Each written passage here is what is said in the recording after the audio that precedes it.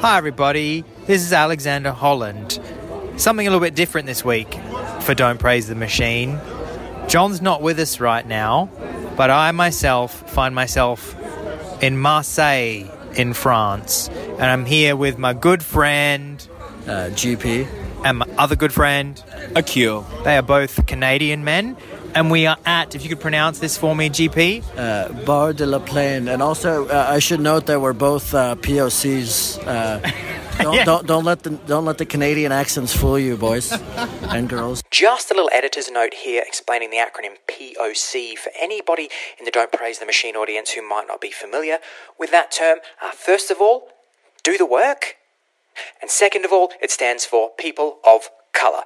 Back to the podcast. If you could just give your heritage, GP. My background's I'm Indo-Canadian, as they would say in the olden times. Yeah. Okay. Trinidadian and Italian.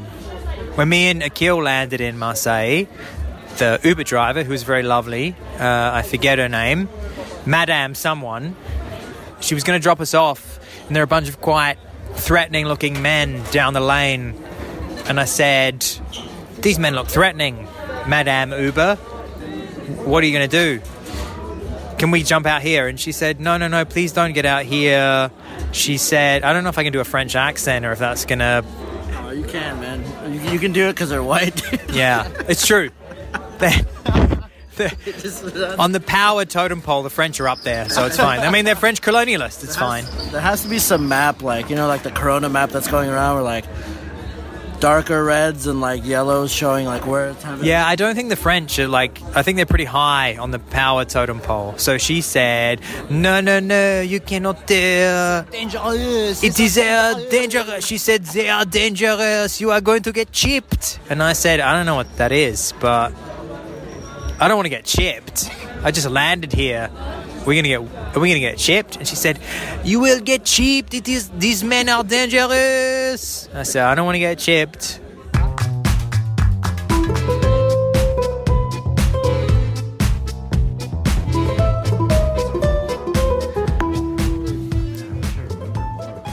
I slept. This is my first morning in Marseille. What's the name? Do we know what region we're in? And we're in La Penière. We're in La Penière. But it's probably pronounced something different, but in my language it's cheese. In the second ward. I'm assuming that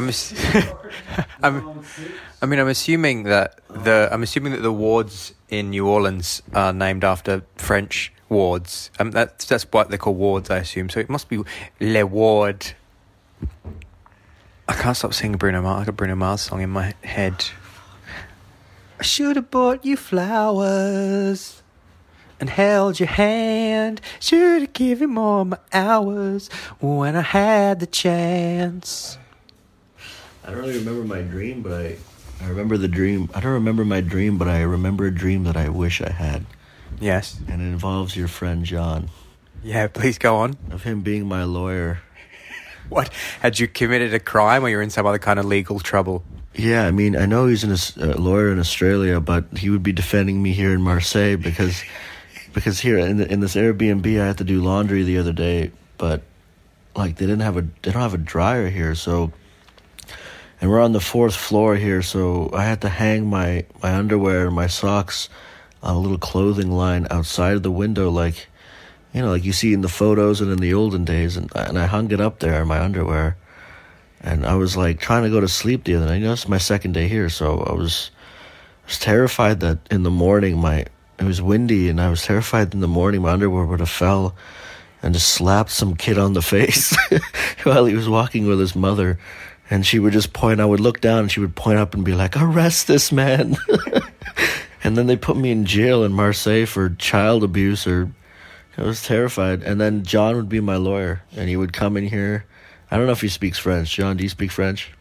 I don't think he does speak French, but I'm sure it could be like a Wes Anderson movie where inexplicably the characters are just able to communicate in English in small French towns. And he would say, "This man is innocent. His underwear never touched the kid's face.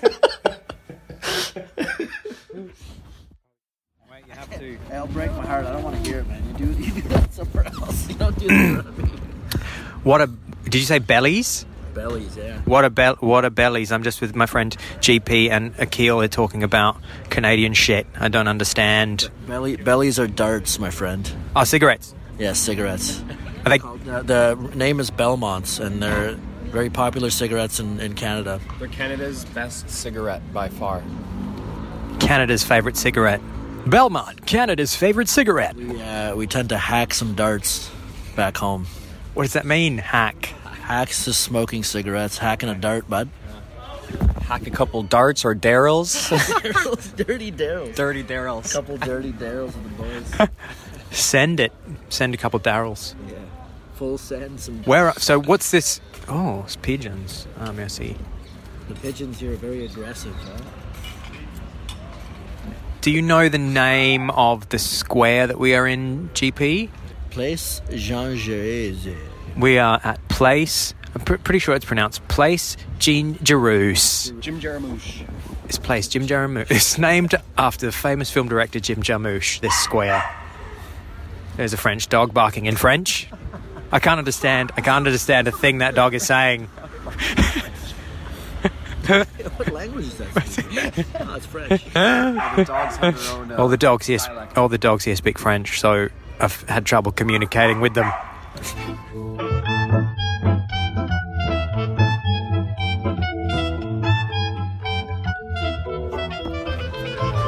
Yeah, so there's this app, it's called Splitwise, and essentially the deal with it is, like, if you're going on a trip with a group of people, whether it's, 2 of you or 6 or 7 of you, this app essentially, if your group is 6 and one of you pays for the whole meal, and it's like €80 or whatever, then in Splitwise, you'll put that €80 in there, and then it divvies it up between the 6 people, and it shows who owes what. And if someone forgot their wallet or whatever, you throw in what you paid for them, and at the end of it, it calculates everything, and you can kind of, oh, you paid this guy, okay, so I paid my friend €20, I owed him, now I'm clear, it's kind of like that.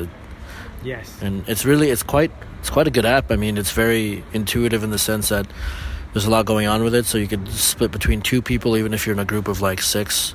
Yeah, it's great. But when we were in India, me and three of my friends, and they're these white guys who have never been to India. They're from Toronto. So there was 2 weeks where I was showing them around. But we were using Splitwise quite often because a lot of the times we'd only get one bill, and it'd just be better for someone to pay it. But by the end of the trip, we get back to Toronto, and my friend's like, "Hey GP, like, how come I owe you $60? Like, I don't remember. I don't know what this is." And I'm like, "Oh, well, click on it." And he clicks on it, and it was this friendship tax that I had put on him for the duration of the time that we were there, that he owed me $60 for being his friend for the duration in India. He didn't pay me the $60. Friendship excess is an Indian thing. Yeah, it's a friendship tax. It's a Sikh thing. It's a Sikh thing. Yeah, you wouldn't get it. This is Alexander Holland, recording for business, talking into the magic sock. We are at Le Vieux Port Bar on the corner of the Port Square area of Marseille, opposite the McDonald's. All you Marseille heads will know exactly where we are, I'm sure. Here with my main man, GP. It's been raining all day. Yesterday we had quite a nice day where we didn't get any rain. And today it's rained more than I think it's rained in the history of anywhere I've ever been. It started raining yesterday evening, and it has been raining constantly ever since. And it's now 6 in the evening. But thankfully we're in a cozy bar with some lovely French hospitality.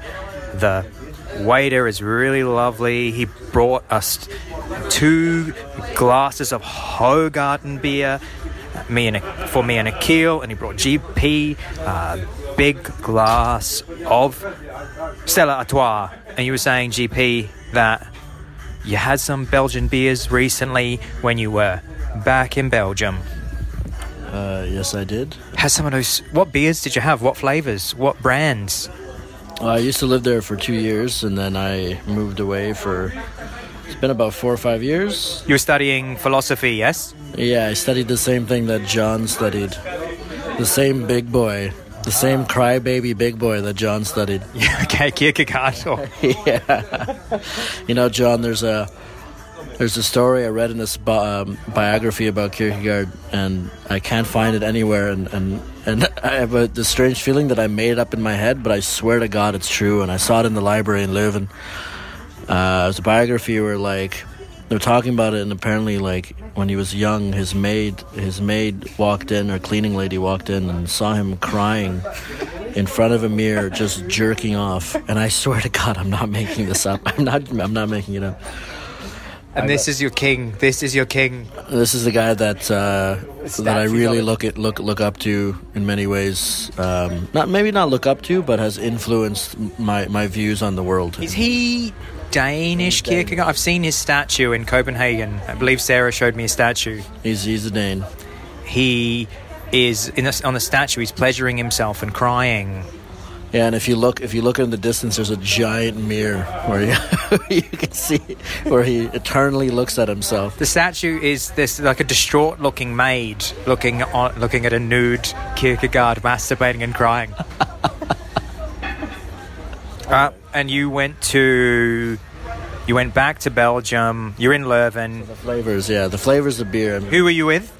I was with my good friend Colin Walsh from Ireland, who we studied together in Leuven. So first we had a Stella, and then I think we had a Carmelite, triple Carmelite, very strong beer.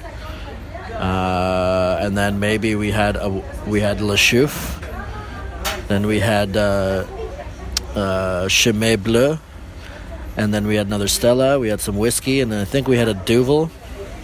I've always pronounced that Chimay. It's obviously not Chimay. Yeah, it's Chimay Blue. I said, when I'd go to the Belgian Beer Cafe in Adelaide, I'd say, can you hook us up with a couple of those bloody Chimays? But, and then I threw up violently in the hotel. And the only other time I threw up violently was the first day I've ever moved to Belgium 5 years ago. So I was having flashbacks.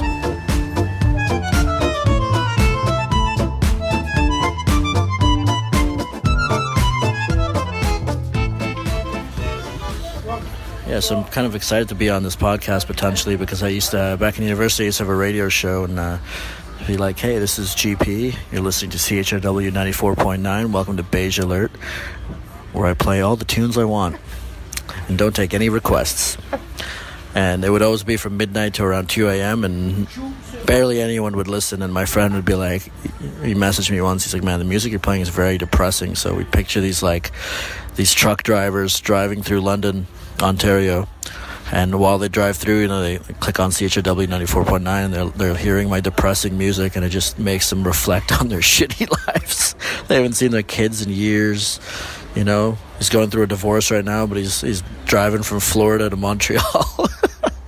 You had to play one Canadian song every 5 songs? I think it was 30% of the playlist had to be Canadian, yeah. Which wasn't difficult because... It's just Neil Young and Bryan Adams. I never played Bryan Adams, but I played a lot of Neil Young. But also, Arcade Fire. There's tons of Canadian bands that are great, Celine Dion.